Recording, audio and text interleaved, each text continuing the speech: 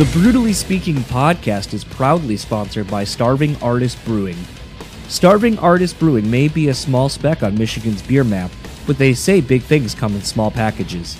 A brewery who really puts their money where their mouth is, supporting underground artists far and wide. Making delicious beers with the simple belief that you should judge beer, not people. Brutally Speaking podcast is proudly sponsored by Rockabilia.com. For over 30 years, Rockabilia has been the go-to destination for all things band merch. With over 500,000 items in their online store and collaborations with today's hottest bands, you're sure to find something you love. Use our code BREW10 at checkout and take 10% off your total order. So go pick up your favorite new piece of merch now over at Rockabilia.com. Now, on to the show.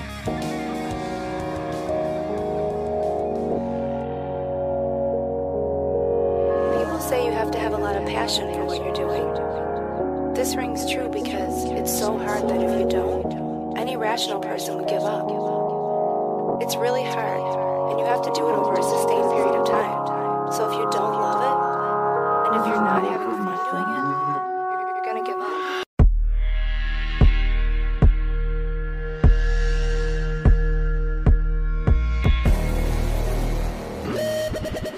What's up, everybody? Welcome back to another episode of the Brutally Speaking podcast. I am your host, John, and this episode's guest is Mike Mains of Mike Mains and the Branches. Their latest record, Memory Unfixed, is out now. This was a chat that I kind of leapt at the opportunity to get. For those that maybe aren't aware of Mike, he's someone that's kind of local here to Michigan, in the sense that he does reside in Michigan as one of the few places he's lived over the course of his life, and was somebody that, due to me booking shows when I used to do that, in a company here in town, in Michigan, I should say, called Fusion Shows, and more specifically Nate, who ran Fusion Shows, he was a strong proponent of Mike and what he did as an artist and a musician, and always championed him and booked him a ton of shows all over the state of Michigan. And that was kind of always the beauty of Nate as a promoter locally. If he found a band he really believed in, he would do anything he could to help them achieve the level of success that he knew that they deserved. I can think of him doing that with Wilson for a while, with Flint Eastwood. There's so many bands I could think of that he had done that with, as well as, nationally touring bands. I think Jealously, he had always booked Every Time I Die for the longest time here, mainly in like Lansing and Grand Rapids to a degree, but was something that, I was kind of always jealous to a degree of the connections that Nate had. But because of Nate and my proximity to him and him booking shows, I got to know a lot about great artists that were here in my backyard, and Mike was no different. I've kind of come to know Mike as a very eclectic musician, someone who doesn't really fit in anywhere but fits in everywhere, and I think kind of in that sense is almost like an Imogen Heap or like a Frou Frou type artist, where they kind of just fit any vibe and any mood, and at a moment's notice. And for me, Memory Unfixed, when I listened to the record, it felt very timely for me. It felt like someone who had kind of gone through loss and taking ownership of things, kind of taking stock of who they are and where they are and maybe where they want to be. And lately, when talking to some of the guests on this show, I've kind of made mention more of the records, and I don't know if these records are finding me when I need them, if, we collectively as people are just going through a lot more shared experiences, so therefore things are kind of connecting on a different level. But this is one where even today, this record kind of took on a different memory for me. It's the anniversary of my uncle passing today, and it was kind of weird. I saw my cousin had posted something about him the other day, and it was a thing where in the photo that she attached, inside of it, it was something that basically they had gone to see Taproot and Disturbed and did a meet and greet. And that she had said, my cousin Lauren had made the comment that during the meet and greet with Taproot and Disturbed, we met Taproot, and Steven, their singer, gave my dad a compliment on the Dragon t-shirt and showed the photo with him wearing the shirts. And I had sent Jared, since I have more of a connection to Jared from Taproot, this text. It's the anniversary of my uncle passing away, and saw my cousin posted this photo with the caption, That Music as a Weapon 2 tour was one that my now wife and I talk about quite a bit, as it's another show where we were at the same show, pretty much in the same area, which ironically had happened quite a few times before we had ever met. But before we knew each other. Interesting to see that the same tour had another connection back to me through my family back home in Delaware. I know you and I had talked a bit about how wild that time was for you in your life, and while it may not have been a financially rewarding time for you, that it's one that has left invaluable memories for me and my family. I wanted to say that to you, and by extension, the rest of the band. Thank you. Hope all is well, and see you soon at the show here, where more memories will hopefully be made. And, I just kind of listening to the Mike Mains record today while not feeling super good. I actually came home early after sleeping the last 2 days of whatever the fuck this cold is, and just felt something in me that maybe I needed to send this message to Jared and let him know that, some of the adversities that we go through sometimes, and the things that maybe we look back on less than fondly, means something so much to others. And I think a lot of times we're bad at communicating those good thoughts to people. So thought I would mention that to Jared, and he was appreciative of the kind words. And then shortly after doing that, found out that one of the regulars at the bar I go to and used to work at passed away after dealing with his bout of cancer, second time, actually. And that one kind of hit me. I immediately was kind of transported back to a day working at the bar, and was kind of... Actually, I don't think I was working. I think I was just there on a day off. And I remember Yvonne asking me how I was doing. And at the time, I was not doing great with my dad. And I remember him giving me the biggest hug. Like the kind that is reserved for family, essentially. I remember just thinking it felt good. And this was someone that, in the grand scheme of things, I didn't really know beyond, it's this dude I see when I'm working. It's this dude I see when I'm here. Like, he's a regular for a reason. But he was somebody that always looked out for people, always wanted people to be happy. And in that moment, it was something where, I always remember that, and feeling that in spite of however I felt currently, that things would change and pass in time, and I just needed to understand that. And that was something Yvonne had told me. He goes, you might be upset now, it might be hard now, but it won't always be. And sometimes you just need to let things go that don't matter, because you may not have the opportunity to make those things up. At the time, I didn't know he had already gone through a bout of cancer. And when it came back, you wouldn't have even known, because he didn't burden people with other things. Like, when you would ask him how he's doing, the same man that, embraced me and made me forget my problems that I was dealing with, when you tried to do the same for him, he just didn't want it to be about him. And that was something him and I were very similar in. The fact that we don't like making things necessarily about us, and aren't good at compliments either. But he was a great man, and by all accounts, it seems like he's going to be severely missed. Didn't mean to make this such a bummer intro, but I think Honestly, I think it's a very fitting time in the intro and all that for this episode, because I think it's raw, and it's real, and it's vulnerable, and it's all the things sometimes in life that we don't like discussing and don't like feeling like we are either A, a burden, B, we are weak. But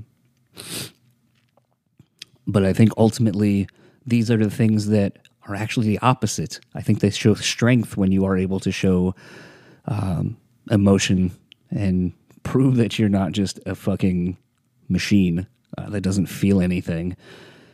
And I don't know. I didn't mean to necessarily make this what it is, but I think this is actually a really great intro into this really great conversation with Mike and I. So without further ado, this is my conversation with Mike, and I will talk to you on the other side of it.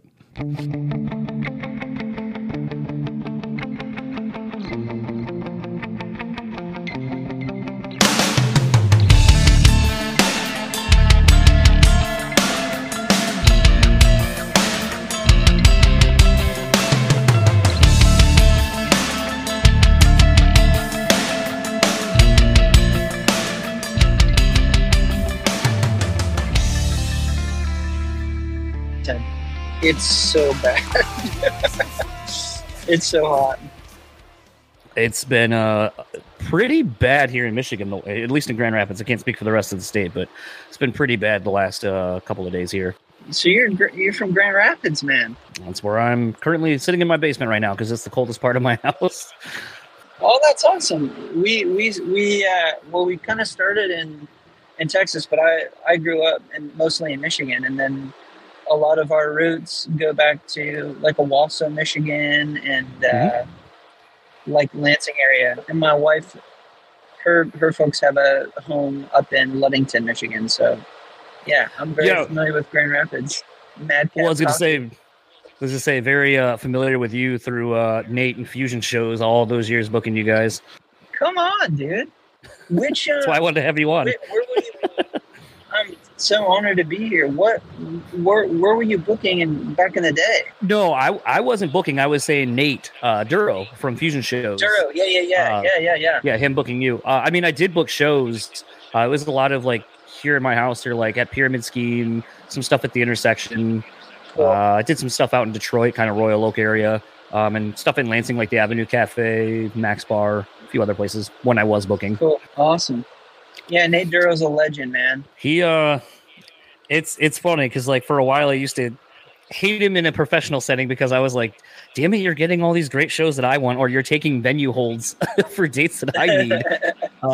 And on very random occasions would it work out that we would be able to work together. Like one of my last shows that I did many years ago, I got to book Flint Eastwood because they needed a date and I had a show.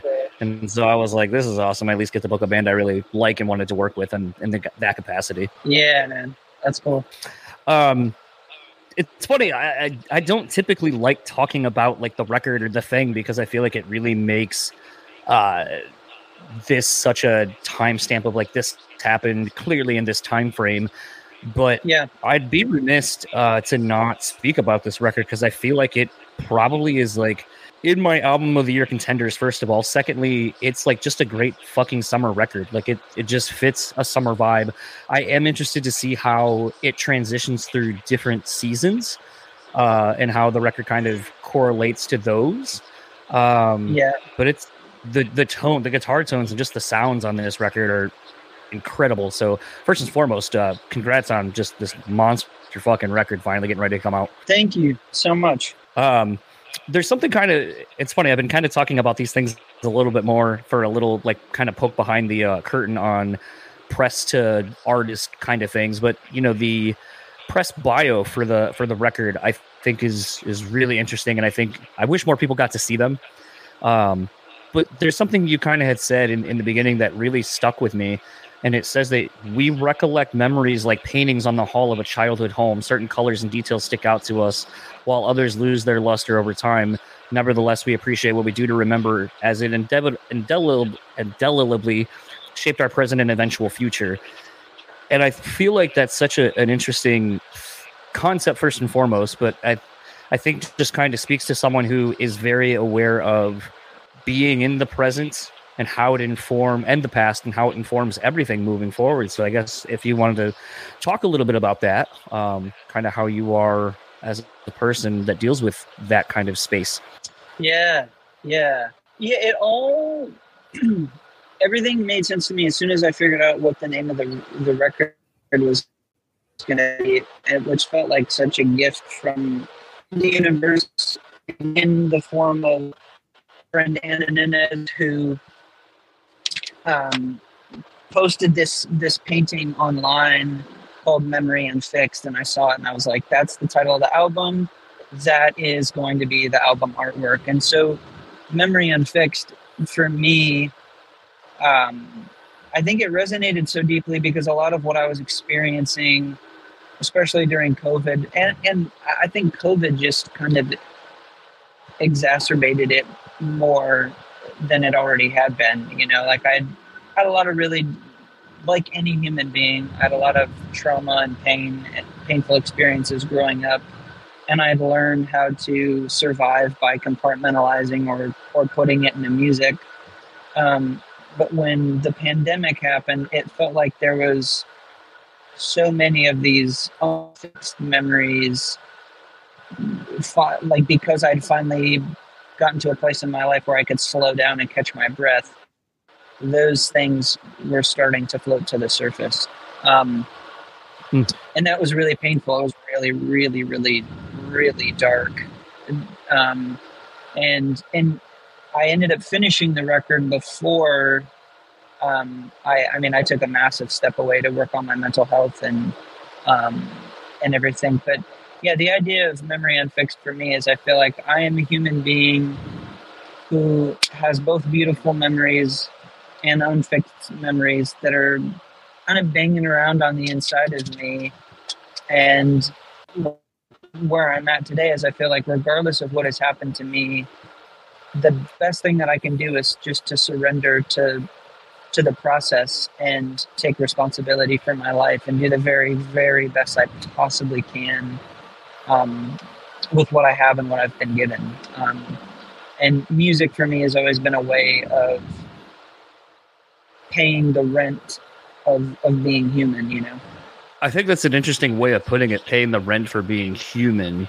I think it's funny because like sometimes when I listen to music and I myself, having gone through therapy during the pandemic, it was a thing where sometimes I feel like maybe I'm able to latch on to those that have really taken stock in themselves and try to be better. I think the pandemic obviously brought forth a lot of time for everyone to not be constantly moving and to kind of deal with things maybe that they didn't have time previously to deal with, whatever that looks like for the individual. But when I listen to this record, I feel like maybe that's why I gravitated toward it a little bit more initially, is it just feels like someone who's kind of being like, something's not all right, but things will be okay. And we just kind of have to take it a day at a time and also just reflect and kind of, like I said, I guess one day at a time essentially is what it is. But I don't know. It's funny when as you get older, like, about to be 40 in a couple of years, like I'll be 39 this year. But when I think about listening to different albums and stuff like that, I feel like some people are on the same life journey as I am based on where they are in age, roughly. Yeah.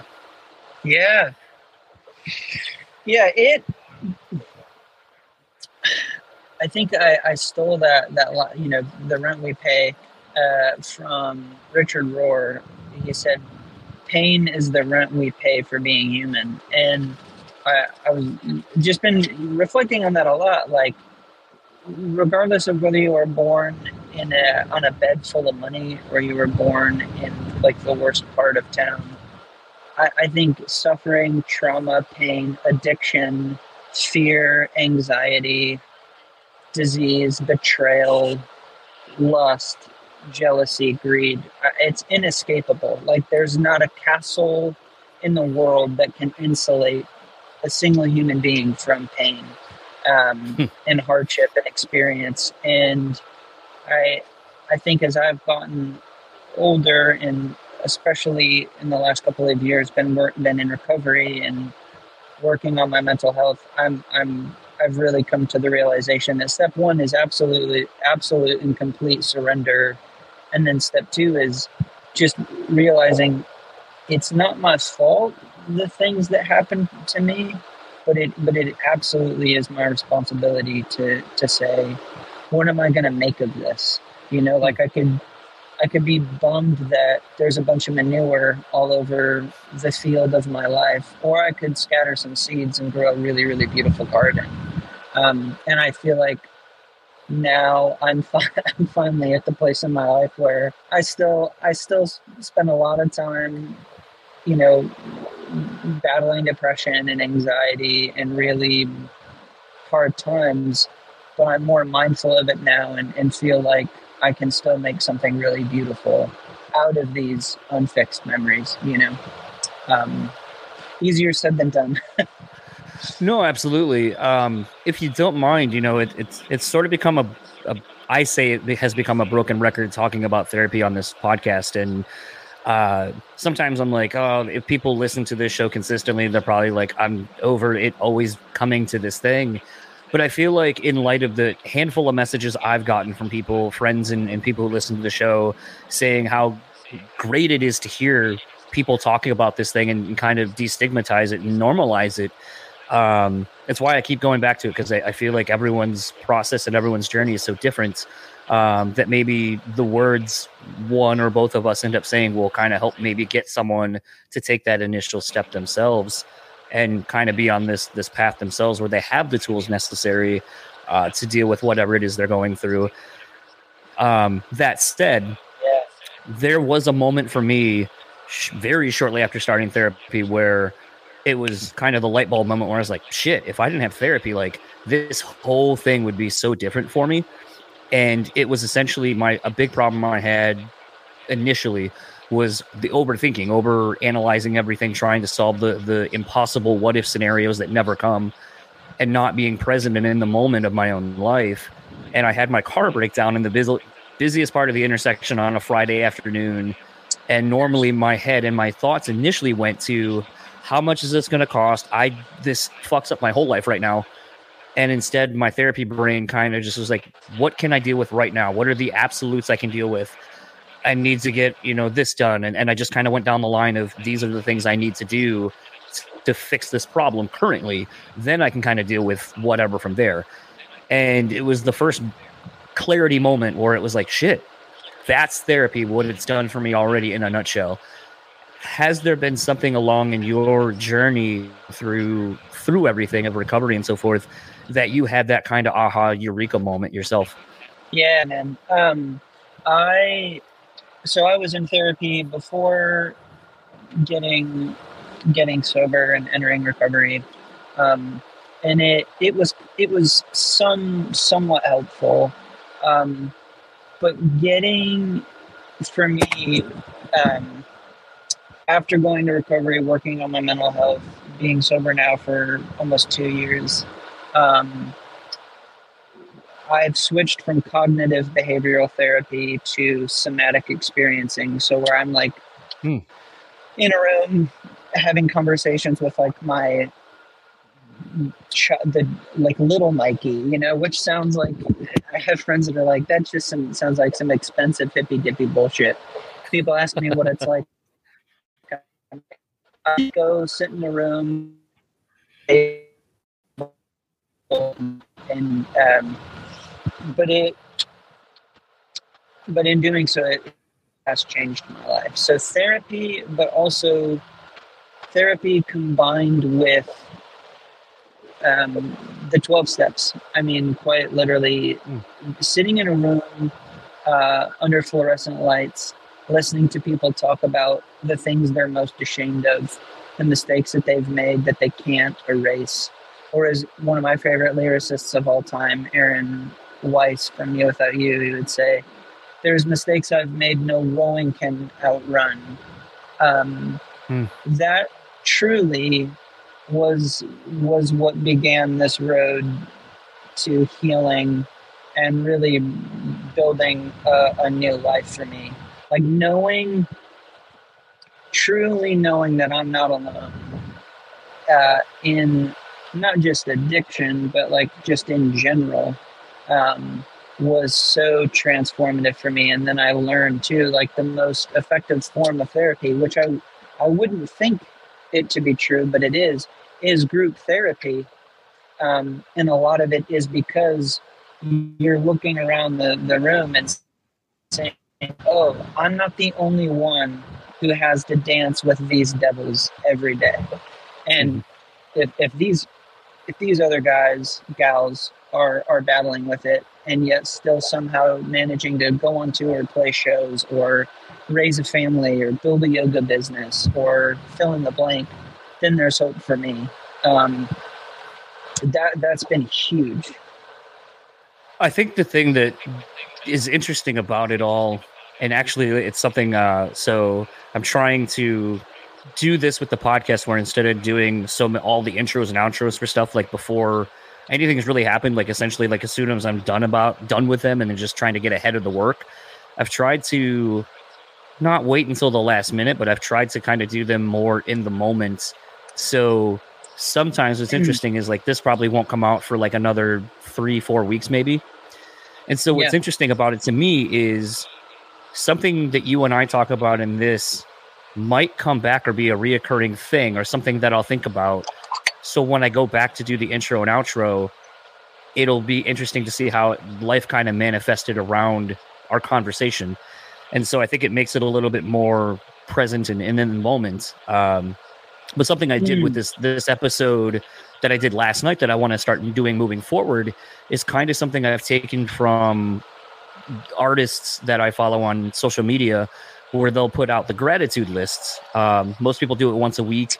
Something I know they've learned in recovery and so forth. And I think it's something that's kind of important because I think it allows you to, maybe on a day where you might wake up and not feel the greatest, it allows you to kind of realize like the things to be happy for, things to be happy about, what you're looking forward to.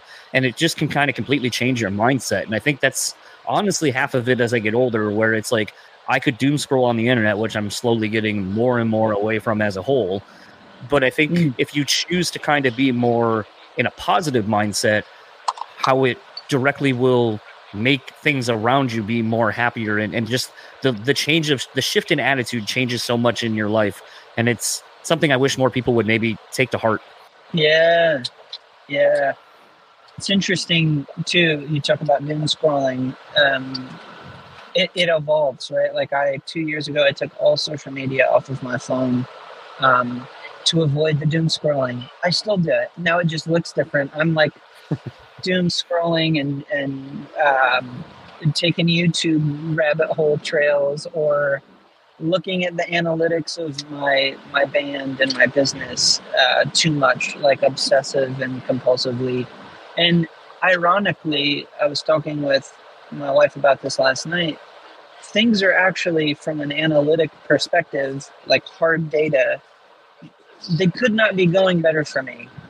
And yet I'm still dealing with anxiety, depression, fear, anger, resentment, jealousy, etc., which for me is in a weird way really encouraging, because it shows me that if I'm placing my joy and my hope in things that are largely outside of my control, even if those things that are outside my control that I've placed my hope in are going well and I'm still not happy, then clearly the seeds for a meaningful and fulfilling life have little to do with what's happening outside of me, and a lot more to do with what's happening on the inside and what I'm doing to cultivate a healthy view of the world, a healthy view of myself. I was reading a quote in a book yesterday called The Spirituality. Religion is for people who are afraid of going to hell. Spirituality is for... Oh no, I thought I lost you. I think we're good. Nope. But the quote I read You're good. is... There we go.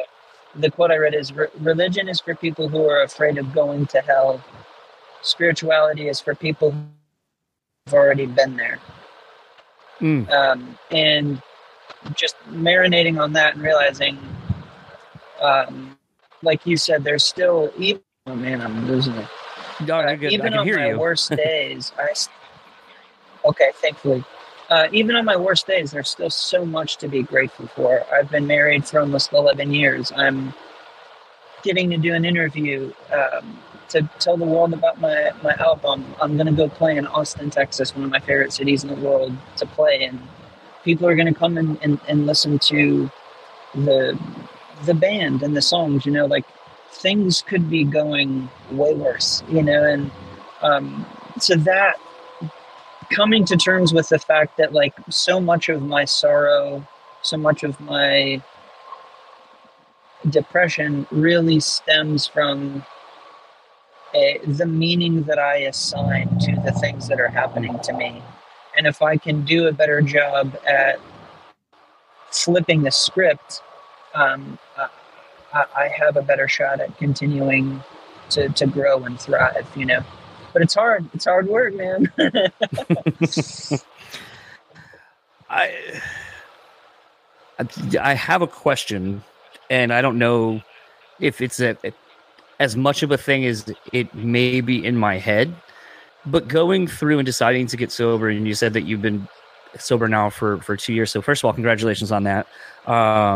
Thanks. But secondly, I would wonder, was it hard, or was there a kind of, I guess there would be a lot of new firsts the first times you do something. So what was kind of the first in songwriting, if this is kind of your first record writing sober? Or were there any?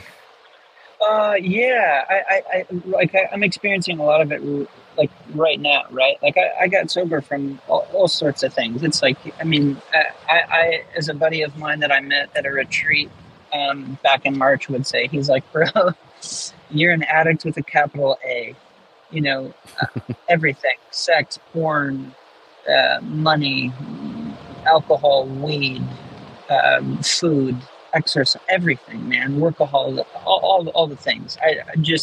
I'm an addict with a capital A, check all the boxes. And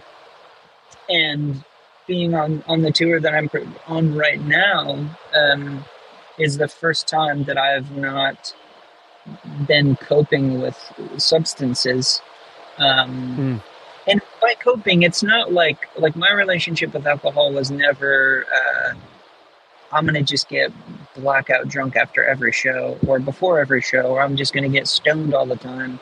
It was more so like, oh man, I probably had too many before the show. I didn't play the best show. I had a couple after the show and I just don't feel good.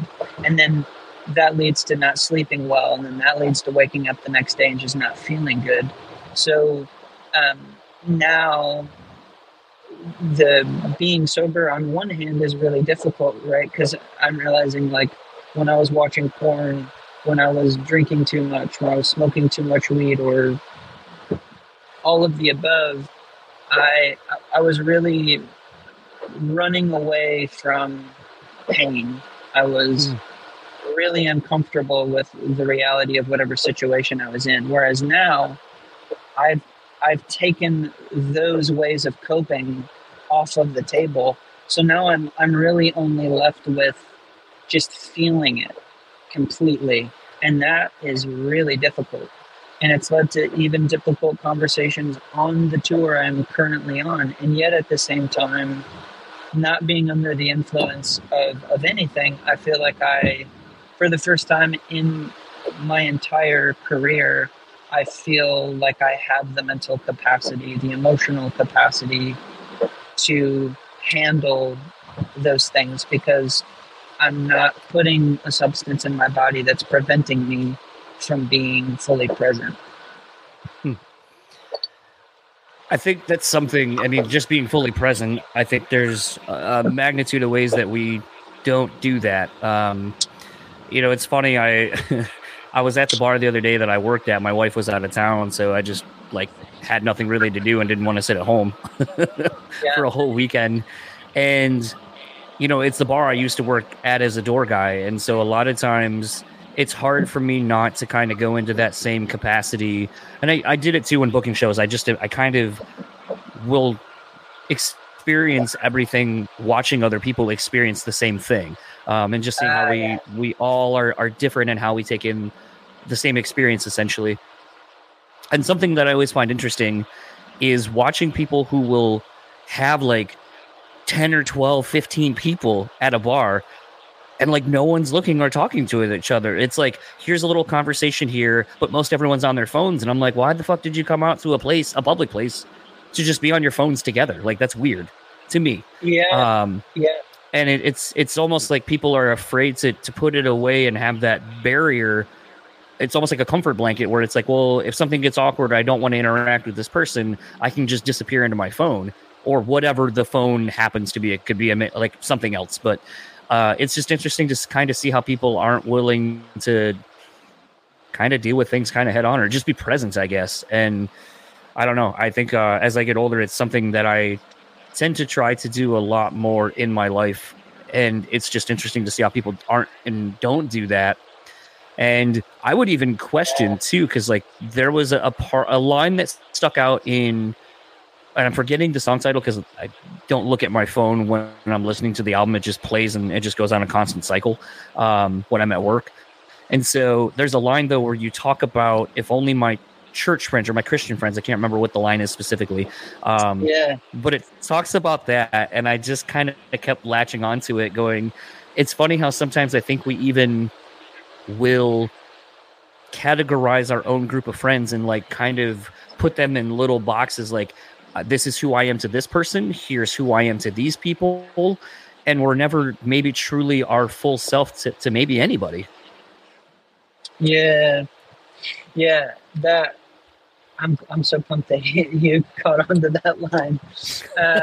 It's like these twisted thoughts are ones I keep from my Christian friends. They'd all say my poison faith is dead. Yeah, man, it's a lot of that was me kind of really doing my version of like walking into the temple and flipping tables. And I understand the complexity of the statement I just made. Like, I'm not trying to be a white guy with a savior complex at all. And I understand like he who is without blame cast the first stone. Like, I get it. But I do think there was just this real righteous indignation in the way that the church responded to a police officer murdering George Floyd. And yet at the same time, I've also played shows after that happened and had police officers who are fans of my band come to the show and stand at the very back of the crowd and the audience, and then come up to me after the show and shake my hand, say they really liked even the song Losing My Head. And I said, why did you stand at the back of the crowd? And they're like, well, just in case anything happened, I wanted to make sure that I could look out for everyone here in the room. And so what I'm not saying is I'm making these grand sweeping statements that everybody is either all this or all that. What I am saying though is that there is systematic and racial injustice within myself, within America, within the church, within the judicial system, the justice system, etc. And I used to feel like, well, it's not my place to call anybody out because I'm just as screwed up as well. It's like, well, I guess if I'm willing to call myself out and live a life that is devoted to being the best version of myself that I can be and helping others do the same, I view it now less like I'm calling people out and more like this is something that I owe to people to say, hey, I feel like you've got a blind spot, and as someone who loves you and respects you, I think you owe it to yourself to reconsider, and not everybody is willing to hear that, and that's okay. They're on their own journey, and ultimately my main responsibility is to just love them. I think what gets interesting for me in the last couple of years, and I don't mean to necessarily take this in like a political rant because it's not really the nature of the show or myself even, but it's interesting because I feel like living here in Michigan, I'll just kind of focus on Michigan specifically. I feel like, as more of an empathic person, I feel a sort of responsibility for like the Capitol riots, because we had the taking over of our capital in Lansing. Like we had the Capitol riot of sorts there, and that was the precursor essentially to what happened in the White House. And I feel like had that not gained such like news coverage and not been so seen as like, well, you can do this where, and especially for those that don't know the Lansing area, but like where the Capitol is, there's it's the biggest hospital in that area. No one could get to it. And it's like, it just made me think about how selfish people are, that to push their own political agendas, whatever, they're willing to put others in literal like health, like put someone else's health to the side to push your political agenda, and that there were no real repercussions of such actions made it seem like it was okay to do this on a way bigger scale. Fast forward, a few more months. Obviously, George Floyd was a big thing, but we had Patrick Loyola. I might be mispronouncing his last name, but an unarmed black gentleman who was pulled over by a Grand Rapids cop and shot execution style, and and it caused riots here in our city. And it's just weird. And I know this happens probably unfortunately happens in a lot of other cities, towns all over the world and so forth. But it's interesting when you kind of see it happen kind of in your own backyard, so to speak, and feel like all the eyes of the country are on you.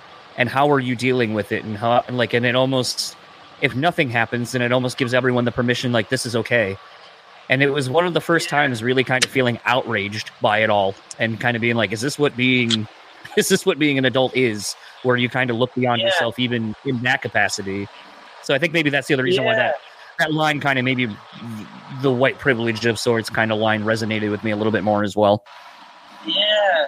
Yeah. I appreciate it. I've always hesitated to write those kind of songs because I'm not even remotely as educated as my wife or our friend CJ, who is out on tour with us right now, is also incredibly informed when it comes to things in the political sphere. Like, I have my convictions, but I'm also like willing to admit that I'm really ignorant, and I was sharing in another interview earlier, like, no one needs another white guy with a guitar and a savior complex. You know what I mean? Like, so I'm not interested in being that guy, but I just, especially seeing the way that a lot of folks in the church responded to what had happened, I enough is enough. And I was really angry, and I wanted to vent that anger and call out this way that was authentic and objective and not self-serving. So I hope I did that. I've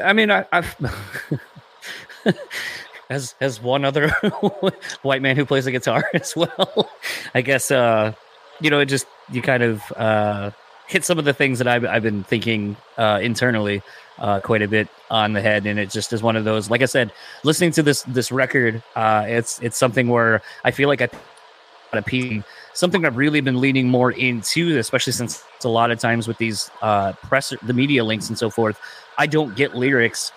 And it almost is interesting to listen to a song or listen to an album multiple times over.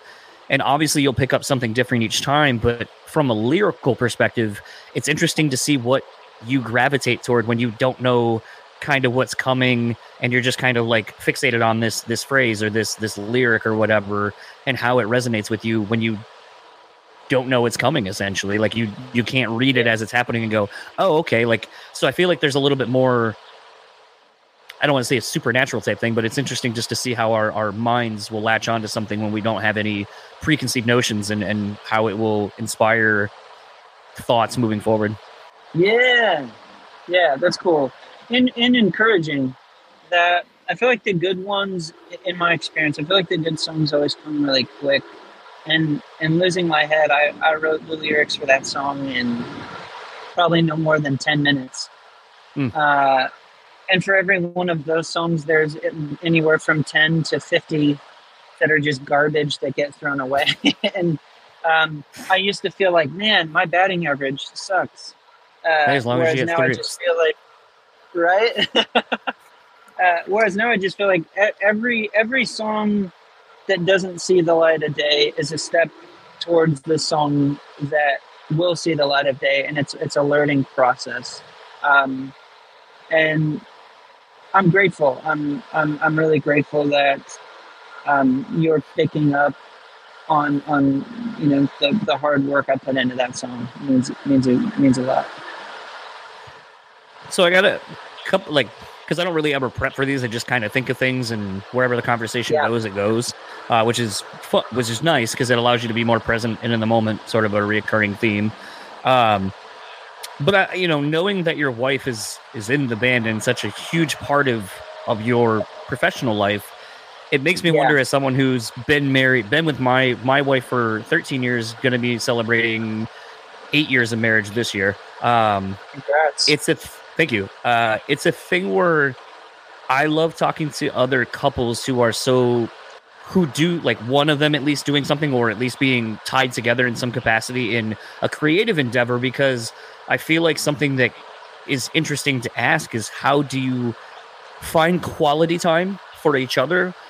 Because so much of your life is being surrounded by each other in a professional setting as well. So how do you two, if you don't mind answering, how do you two navigate finding the time to separate your professional lives from your personal lives and not feeling, I guess, smothered by the other person? Yeah, man, I feel really, really grateful that I married well. I just feel like Shannon had been through a lot. I had been through a lot, and we were both folks that each other's parents had gone through really painful divorces, and we just really wanted to find a partner that was just that, a partner and a companion for life. I never put Shannon on a pedestal. She never put me on a pedestal. I'm reminded of what Allie told Bono, and she said, "Don't look up to me, don't look down at me, look at me in the eyes," which is this beautiful poetic way of saying, like, we're equal, we're partners. And so I think from day one, Shannon and I have done that. And as far as, how do we do this? And how do we find quality time and all of that? Man, one thing that's been really huge is in between tours, or on the front end or the back end, we try really hard to have at least a day or two. Sometimes it's only an evening or an afternoon to decompress. And it's very basic. It's like, let's order takeout and watch Netflix. Recently, it's like reruns of The Office. Be talking. We might not even be having a conversation. We're just being present. And now as often as we can, we just get our own hotel room, which for me, as a person in recovery, is really helpful for me to just stay balanced emotionally, spiritually. But it also gives us time to check in, like, how do we feel like things are going with the band? How do we feel like things are going with each other as individuals? How do we feel like our marriage is going? And even still, it's not always easy. It's a challenge, but I don't think I could do this, the touring life. I don't think I'm cut out to be a guy that would be away from my wife for months at a time. God bless the guys that do and can, but I'm just not wired that way. And so it is interesting. It feels like we shift into different gears. Like, she is my best friend, my companion, my lover, my confidant. And yet also when we're on tour together, it just feels like we're bandmates. We built this thing together that we're really proud of. And we're trying to protect that and serve and honor our friends who are here to be a part of that as well. A very long-winded way of saying it's super hard, but we're faking it, hopefully somewhat well. It's funny. I just went and saw my parents a couple of days ago this past weekend, and it was funny because I guess my grandfather's not doing well, so my mom has to go back home, back to Delaware, to go see him and just see how he's doing and all that kind of stuff. And my dad was saying that it'll be one of the first times where they'll be separated for like a week or so, since they've been married like that long. And at the time, like I had said earlier, my wife was out of town, and he goes, and my mom's there, so the two of them are talking to me. And so he was like, your wife's gone, Bridget's gone right now. I think earlier in the year you went to Seattle for like 4 or 5 days. Like you guys kind of consistently will go do and have trips to yourselves. You'll go do things on your own. Do you find that that's harder, or do you think it helps? And I go, I think it's a little bit of both. I think when you're in a relationship that long, you kind of know the other person well enough that sometimes, and I joke, I was like, there's stuff my wife wants to do and I'll go to be with her. But there are other times where there's things where I go, I would rather not go because I'm not into this and I don't want to ruin your experience with it. And just kind of be a downer about it.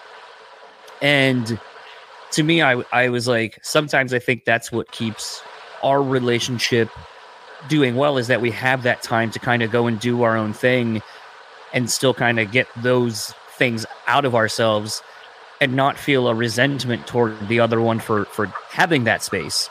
And I was like, for us, it works. I was like, that may not work for everybody. I go, I guess that's the thing that I've come to learn. I go, it's funny that you guys being married for, 38 years going on 39. It's like, it's funny that you're asking me advice on how to handle something in a relationship, when to me, I feel like you've handled so much that I guess it just kind of speaks to the fact that everyone has to can still learn, and that every relationship is different, and even a marriage or whatever, and there's no one right way to do something. So to me, I just, it's almost why I still do this podcast and why I love doing it, because it allows me, and hopefully the listener as well, to learn something to maybe better themselves at some point, whether you realize it or not. So I kind of love asking these questions and just kind of getting an understanding of how does someone else make a relationship work? Because maybe you'll say something and all of a sudden, like in a couple, maybe not today or tomorrow, maybe a year or two from now, you'll say something or something will happen. And I'll go, man, I remember when Mike was saying this, and this is how like it works for him and his wife. And I'm going to try to use that maybe as something to integrate into my marriage or a different relationship. Yeah. It's so true. I remember reading somewhere that Will Ferrell's wife and kids don't think that he's funny. Yeah. And like Jim Gaffigan's kids don't think that he's funny. And I think what I love about like the little family that we have, Shannon and I have, as well as like Josh, who's been a part of our band now for probably 5 years, I would say. And CJ, who is also like a very integral part of what we're doing. Like, I was telling Shannon this literally last night in the hotel. I said, the thing that is very comforting to me is, and what I mean by that is like they don't put me on a pedestal. They don't talk up to me or down to me. They just love me as I am, like bumps, bruises, scrapes, all the good stuff, all the bad stuff, as I am. And that's, I feel like a healthy marriage, a healthy friendship, a healthy band, a healthy community is really a group of imperfect people willing to be vulnerable about the beauty and the pain of their existence, and all having the ability to be that vulnerable because they know regardless they're going to be loved either way. Right. And the gift that it is for me is like, it helps me not take myself too seriously. It helps me tame the ego. I think there's like a dark, unhelpful ego, and then there's a healthy ego. Whereas the ego that I feel like they're helping me develop is one where I don't even think of this as like my band or my project or my thing. I view it like this is a community that exists that I'm a part of, and it's an honor that I get to be here, and I'm humbled that anybody would want to be here. Be honest with me about my shortcomings so I don't screw this up. And ultimately, we can do what we're trying to do, which is go into rooms and play music and sing songs that make people feel less alone. Because it was Grand Rapids, Michigan, baby, at the intersection when I was 15 years old. I was watching Murder by Death, Every Time I Die, open for on a Thursday, 2002, July 3rd of that year. And that show, like a room full of a bunch of emo kids with daddy issues, I was like, this is what I'm going to do the rest of my life. And so every day is a gift. It's an honor to do this, and to be surrounded by people who are willing to tell me about the things they feel I'm doing well and the areas I can improve in. Kind of I guess I'm going to speak to that, and I'll kind of let you go so that way you're not bombarding and making everyone be quiet on the car ride. It's funny, you bring up that show. I believe I was there. Every Time I Die is one of my favorite bands of all time. And it's funny, I've sort of been joking, but I realize there's probably an ounce of truth in it that them breaking up kind of made me a little leery, I guess, of investing so much into bands and so forth, because I spent 20-something years going to see that band all the time when they come to Grand Rapids or Michigan as a whole, buying the records, T-shirts, all that stuff. Then it's like, it doesn't take away from any of it, I guess. I'm just kind of maybe getting older and realizing that they're just things, and like I don't need things all the time because the memories still exist. But it is kind of interesting that sometimes I will be like, I don't know if I want to go to that show, because it's like, I don't know, what if they break up? Like, like I don't know. It's kind of made me a little leery of being such a super fan of a band like that and committing again just to have your heart broken. Like, I do it enough with Getting Dogs, essentially, because that's what you're signing up for with that experience. But it is where is I going to go with that? I do, as you were kind of talking, and as we've talked sort of about, the record, kind of self-improvement therapy and all these kind of different things, it does kind of make me wonder, as you were saying there toward the end, how privileged and honored you feel that people, tell you what your music does for them, that they come out and support you, and just the community and everything. It does make me wonder, is it hard for you sometimes to take in some of the things people may tell you that the music, like the life experiences that they've gone through? Is that tougher now maybe for you? It feels, and I don't mean to cut you off. I just also want to clarify, I'm not saying that people doing that is a negative thing. I just am wondering and asking the question of, what does it do to you personally now, in light of everything we've been talking about already? Just to clarify. Totally. Yeah, that's awesome. It's always weird, right? Because I feel like,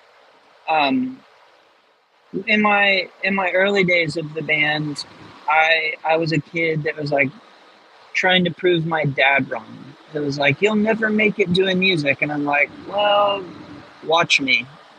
And I just had this huge chip on my shoulder. I was going to prove him wrong. I'm going to do it, and no one's going to stop me. Well, then you do it, and for me, and I was still miserable. So clearly, like, well, playing the game that way and winning the game, I still kind of lost, because I missed the whole point. Like, because for me, the trophy, the reward was always the writing of the song, sharing it with people and getting that kind of positive feedback loop, was frosting on top of an otherwise really amazing cake. But then when I started to get really depressed and really anxious, I think to an unhealthy degree, I fed on getting feedback from fans and like oh, this song got that many likes, or this song got that many plays, or um, it's almost like Shannon used to say, if the band's doing well, Mike's doing well. Mm. Um, so that was really dangerous, whereas now, 2 years sober, going into situations now, like I was in Denver maybe 2 weeks ago, and there's a wife and husband, really sweet young couple that came up to me. They've been fans of the band since they were like teenagers. She said that they'd gone through a really hard time in their marriage, and I'm getting so choked up. But that he had gone through some really, really, really dark suicidal times in their marriage. And I look over at him and there's just tears going down his cheeks. He's a complete mess, and then they gave me a big hug. 2 years ago, that would have fed my ego in a way of where it's like, cool, well, I'm glad you're not dead. Please, like super self-absorbed. Whereas now it's so sacred to me that people would want to come and listen to the music. It's another level of honor and privilege that those individuals would literally wait hours after a show to talk to me and want to communicate what we're doing means to them. So to me, it's just it's an honor, and it motivates me because almost on a daily basis, I deal with like, when are the wheels of this whole thing going to fall off? And yet we keep going. Things are growing. We're on like what feels like a really great upward spiral. But on my dark days, interactions helps me to go, hey, you're on the right path. And whether you feel like it or not, your music is making a positive impact in people's lives. Like I didn't get to say that to a lot of my heroes growing up. But I'm doing this because of what my favorite band's music did for me when I was coming up, so it's always an honor when someone takes time out of their day to let me know what my music means to them. That's huge. I think this is a great wrapping up point, because it's something I've actually been talking about quite a bit, because doing this show, I ended up kind of hating music for a while because it just felt like a job. I lost the love of it. I've made the joke, the worst thing. I love music so much that I have worked in so many different facets of it, trying to find my way into it, that it made me essentially hate all facets of it. Between, booking, like being in a band kind of makes you kind of hate people or the egos of bands. Booking shows kind of makes you hate some of the behind the scenes stuff of, the ego of bands, the sliminess of promoters, booking agents, so on and so forth. Writing about it, it's a whole different facet, but it also makes it to where when you do all these things, all it does is make you look at the industry and this thing that you love so much from a completely different perspective. Like, I can't go to a show anymore without thinking, what's the guarantee? How much does this cost? What's the money coming in? Is there a door deal? All those things. Can't do it anymore. Yeah. So it kind of ruins it for me. And then, like I said, from booking shows, I also can't help but watch the show from everyone's different perspective of, are they enjoying it? What's going on around me that I'm not really experiencing it myself necessarily? But I just kind of, recently, and probably like the last, I'll say 8 months or so, I found kind of my why again. And it sounds like indirectly you've kind of found a new why for you. And what doing the music and everything means for you now to move forward. Yeah, man. I mean, one of my musical heroes, when I was going through a really hard time, said after this long pause, he goes, Van Gogh never sold a painting. And now there, his art, his paintings are in museums all over the world. So it reminded me of why I started, and the fact that this is part of what I get to do, like as a job, is crazy, and so it's an honor, So I heard it said we lose our way when we lose our why. So I do this because I love it. It saved my life, and it's an honor. So, John, thank you so much, man. I really appreciate you making time for me today. Yeah. Last question for you. Where can anyone find you or anything you'd like to plug online? Yeah, MikeMainsMusic.com. And you can find everything you need there. Awesome. Well, I know you are, speaking of Grand Rapids and kind of keeping it local here at the end, I know you are playing here in October on the 27th. It's a Friday night, so I will do my best to come on, hang out, and hopefully we can link up and meet each other in person and just kind of maybe carry on a conversation without it being recorded. Chat up and link up again.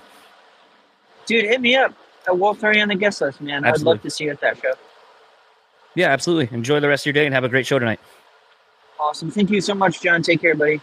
So that was my conversation with Mike. Want to thank him once again for taking the time to chat with me while on the road to the next gig. Also want to thank, by extension, his bandmates for being quiet during this conversation.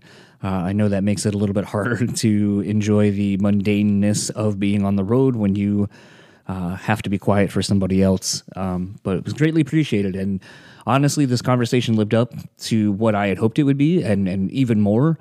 Like I said, sort of in the intro, of getting to know Mike's music over the years of him being around and kind of being more of a quote-unquote local artist. It's interesting, and I don't know if anyone else really has this thing where there's a band of yours or a band that's from your area that you still view as a local band, regardless of how big they've since gone on to be. But it's one of those things, like, there are just certain bands where in my head I'm like, that's just a local band to hear. They're not. It's wild that someone from somewhere else other than in the regional area of, like, maybe Ohio, Illinois, whatever, would know of this artist. But obviously, Mike's been doing it for a long time, and this new record, Memory Unfixed, is really, really good. Like I said, I've been listening to it since I got the advanced copy. I've been listening to it since it's come out. I do think it is one of those records where there is something there for you. And whether it just be the music that you really dig, like if you have a really nice pair of headphones, I strongly encourage you to listen to it in headphones and just kind of take in all the different textures and sounds and all those kind of things. But also, if you're willing to, take in the lyrics, really take them in and feel it. I think that's the thing for me with this record that really kind of resonated with me right out the gate, was just I guess I already said it resonated with me. The lyrics really touched on a lot of things I'd been thinking and feeling, and lyrics that I picked up on and I'm still currently picking up on upon different listens. It's one of those things. I think this is going to be a record that just continually grows, and honestly will be one I'm interested to see what happens in like 5-10 years, to see where, when I listen to this record, then what memories will I have associated with it versus what it unveils to me then. And sometimes I think that's the beauty with certain records, and I think this is going to be one of those records for fans of Mike and anyone who listens to it. I think it will be a repeat listen, and I think it will be an album that you can grow with over time and will reveal more things. So all of that said, let's start wrapping up this outro, because I kind of, sort of babbled on in the beginning with some heaviness that I've been dealing with today. But as much as I have said over the last couple of years now, these intro and outros, I want to be more real and open and honest about who I am and where I'm at in my life, because potentially I might go back and listen to some of these, and I kind of would like to remember them more. I have a good memory for things as it is, but I also realize I'm equally bad at this in real life with taking photos with friends and taking more photos with me in them, because in my head I'm like, I will remember this. But it's in certain situations, something that jumped out to me when I looked at my Facebook memories today and saw that, today was the 3-year anniversary of my uncle passing. One of the first things I noticed right away in the long thing I wrote about my memories of him was I don't have photos with him. And if I'm being honest, that's a common theme between me and a lot of people. I would say, other than my wife, maybe a few other people. That's kind of a common theme, is I do not have photos with them because I don't feel the need to take photos to remember something. And then it's way after the fact that I wish I had. So it is one of those things where I guess maybe that's the takeaway from this. Memory unfixed, being an album title. Maybe I can learn to unfix my brain from thinking that I need to not take photos for myself to remember good times and bad times and whatever. Sometimes those are just as valuable as living in the moment. So heed that advice, maybe. From now a 39-year-old. I just celebrated my birthday a few days ago. As I'm recording this, take the time. Take time to appreciate the moments you have with the people that you love. And not everything is always as bad as it may seem. So without further ado, if you keep up with Mike, you can follow him on Facebook at Mike Mains Music, Instagram at Mike Mains Music, and Twitter at, you guessed it, Mike Mains Music. If you'd keep up with the podcast, you can find us simple enough at Brew Speak Pod on all your social media platforms. If you would like to email me, you can do such at brutallyspeaking@gmail.com. Rate, review, subscribe on whatever podcast platform you are listening to this on. It helps greatly. Always appreciate the feedback. Actually just got some weird notifications from apparently on Reddit that I guess I had missed a handful of notifications about being tagged in different stuff on Reddit, and there were a lot of people who, when people were asking for podcast suggestions, had suggested this podcast, and it was kind of humbling to see this show in the lists of some other really fucking good podcasts.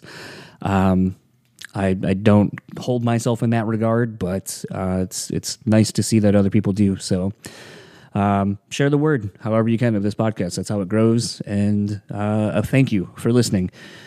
And for the Brutally Speaking podcast, I am John, and I will talk to you all next week, where my guest is Danny Warsnop of Asking Alexandria. That was a really, really fucking honest conversation at times, and I cannot wait to share that one with you.